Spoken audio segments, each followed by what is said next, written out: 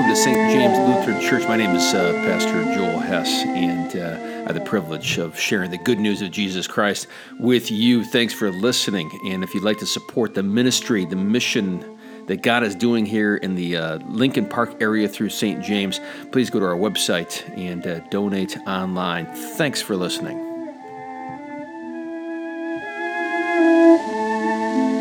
Are you the one who is to come, or are we to wait for another?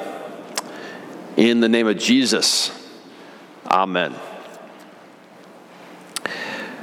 I have certain things that I need in order for Christmas to be real for me. You know, there needs to be certain things need to happen, or it's just not Christmas. Doesn't feel like Christmas. Just isn't Christmas. You know what I'm talking about? Do you have something like that where you just this stuff has to occur, or it's just not Christmas? One thing for me is, or I shouldn't say that. It's not so much the case anymore because I've grown to be chagrined and not have any expectations for Christmas. But I remember as a young man, I realized that I needed to have snow for Christmas. Anybody else need to have snow? There needs to be snow on the ground, even just a dab of it, but there needs to be snow because everybody knows that when Jesus was born, there was snow everywhere, right? Is anybody else like that? You need to have snow? I remember the first year growing up in Michigan, we regularly had snow, but not always. Where I grew up was not much different, I think, climate than Chicago. A little more snow. But one year there was no snow, and it just killed me. I mean, nothing felt like Christmas because there's no snow. There's, everybody know that song by a bunch of people in Britain trying to help people by writing a song? It always works out well. Do they know it's Christmas? You ever heard that one before? Do they know it's Christmas, right? And it starts out, there won't be snow in Africa this Christmas time. Thank you for the weather report, and basically their point was, my goodness, how do Africans enjoy Christmas without snow? Okay, so frequently there's never snow in many places of Africa.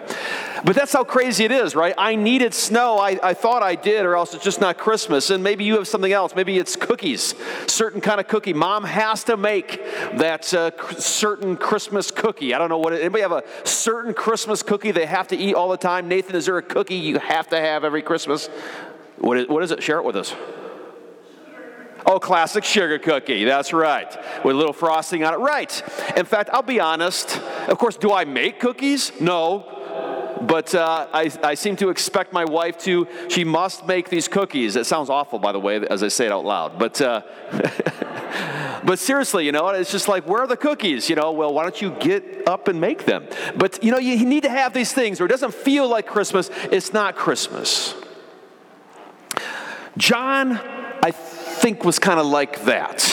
He had expectations for what Christmas should look like. And broader than that, he had expectations for what the Christmas Savior should look like, what Christianity should look like, what God's reign should look like. He had high expectations, and I don't think that they were being met well. Luke tells us, I love this passage, by the way, in chapter 7 of Luke.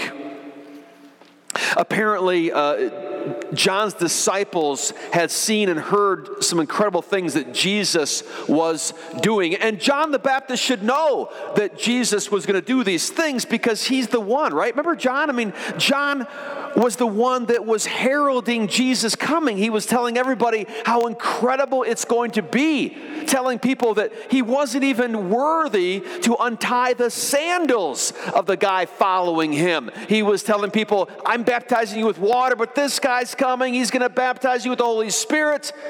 And to the bad guys, John was, quite frankly, he was giving them a lot of gruff there, He was kind of, bragging about how the one following him is going to, well, who knows, take care of these bad guys, these Pharisees, right? Who warned you to flee from the coming wrath?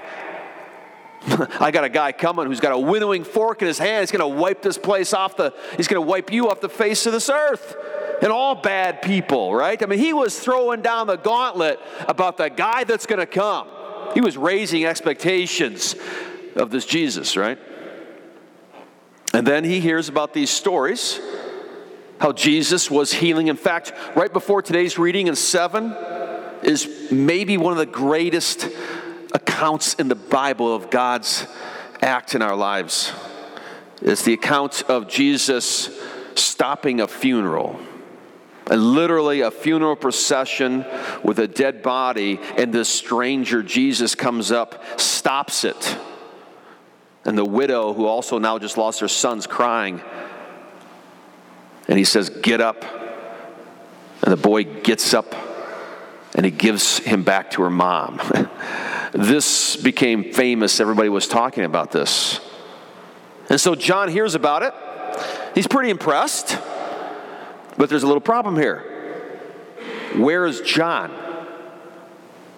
Where's John end up? He ends up in prison, right?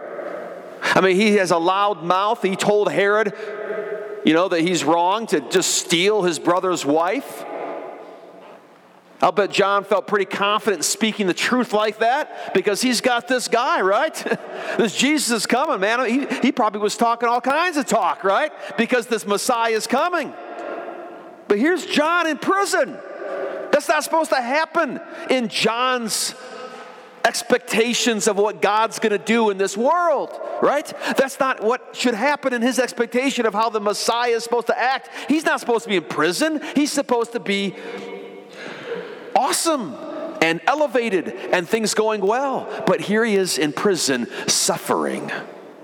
And it didn't make sense to John. I really believe that's what's going on. John is a little frustrated because it doesn't feel like Christmas. It doesn't feel like the Savior is here. It doesn't feel like God has come to earth because I'm in prison and that bad guy Herod is doing just fine. And so he sends messengers to Jesus, and he tells them, he says, "Hey, go ask Jesus, are you the one who's to come? Or are we to wait for another?" And they came to Jesus and they said, "Hey, John the Baptist has sent us to you to ask, are you the one who is to come, or are we to wait for another?" Which might have been a little insulting to Jesus, And Jesus, at that moment, apparently, Luke says, he cured many people with diseases, plagues, evil spirits. He gave sight to the blind, and he goes and he tells them, he says, "Go back to John and tell him what you have heard and what you have seen. The blind receive sight, the lame walk, the lepers are cleansed, the deaf hear, the dead are raised, the poor have good news brought to them, and blessed is anyone who takes no offense of me." So he gives them a little preview, right? Oh no, I'm the one is what he's saying, right? I'm the one. And he showed them, I'm the one because I'm doing all these things that nobody else can do. Go tell John. Interestingly, what Jesus didn't do is, "John, you're free from prison." Isn't that interesting? So Jesus did all these incredible miracles, and he told them to go tell John in prison that he's the Messiah. But he didn't tell them to go release John from prison. Do you see how peculiar this is for John? His expectations of who the Messiah is are not being met because he hears how Jesus is the Savior, how Jesus is God, how Jesus is doing these amazing things, and here he is stuck in prison. Does that sound like your life sometimes as a Christian? Even this Christmas season, we sing these beautiful songs, right? Hark the herald angels singing, away in the manger, how beautiful. And they're all about peace and joy. The angels announced at Jesus' birth, they said, peace, right, upon God, upon whom his favor rests, These incredible promises. And we hear these songs and we see people are happy. We watch TV and programs and commercials, and we go to the mall and or wherever we go to shop, and everyone looks happy and cheerfully. Or they're kind of pushy in the mall. Anyhow, and we look at our life and we feel like John, because if this is Christmas and they're supposed to have joy and peace, I'm not feeling it because I just lost my job. Or my job kind of stinks and I think I might have to leave it. Or I'm getting a divorce. I'm struggling with a sin. I just had to bury my mom. What's going on? Have you ever doubted like John? Have you ever had your expectations of how God should be working in your life smashed? I certainly have. And I know many people else have. And Christmas, it brings it out in Christmas. Because people have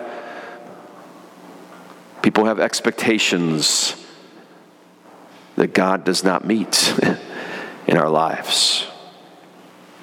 What do we do about that? And about Christianity? We're baptized, we're children of God, and yet we don't feel like that all the time. We don't act like that all the time, right? About St. James Church, we're God's church, but things don't all go perfectly all the time. You know, what's going on? See? We're just like John. How do we answer that? Well, look what Jesus does. Jesus did not get John out of prison. But Jesus did show John yet again that he is the Messiah. You see, Jesus did not come to bring justice to this world. He didn't come to condemn the world, right? If Jesus came as John thought he was going to come and totally bring judgment on the world, if he came in power and might. See, if we designed a God, if man invented a religion, it would look a lot like Islam, by the way. It would be a powerful place and a powerful God that doesn't put up with bad and doesn't put up with evil, and he's going to clean this place up.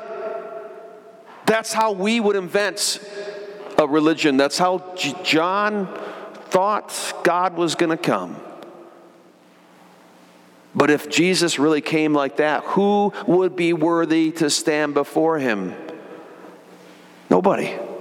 If God came in power and might like John really wanted him to do, who would be saved? No one. It's weird how we want God to be powerful and awesome and come in justice and get rid of the bad guy, and yet we don't realize that we're the bad guy. And we are. Jesus didn't come in power and glory and might like we might want him to do, but he came in gentleness and in mercy. He came to truly clean things up, clean people up.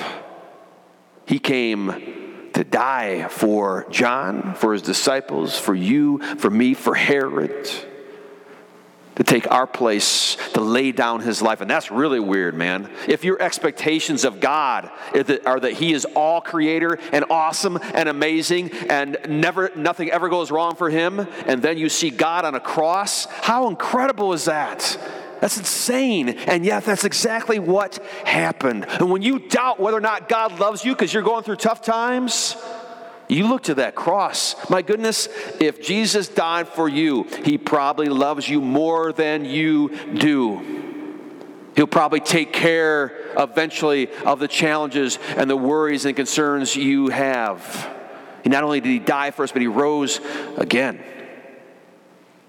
It's so important this time of year for us to remember the central message of Christmas and not get caught up in expectations that are superficial. And they're wonderful and they're awesome, and I want snow and I love cookies. But all these expectations that we have, they'll all let us down. They really will. But if we are centered on exactly what Christmas is, and that is a Savior that came in mercy and in forgiveness and gentleness and patience for all people, no matter where they come from, no matter what they have done, and has given us and bought us salvation and given us resurrection. That is something that we can have peace and hope in, that the world can't take away.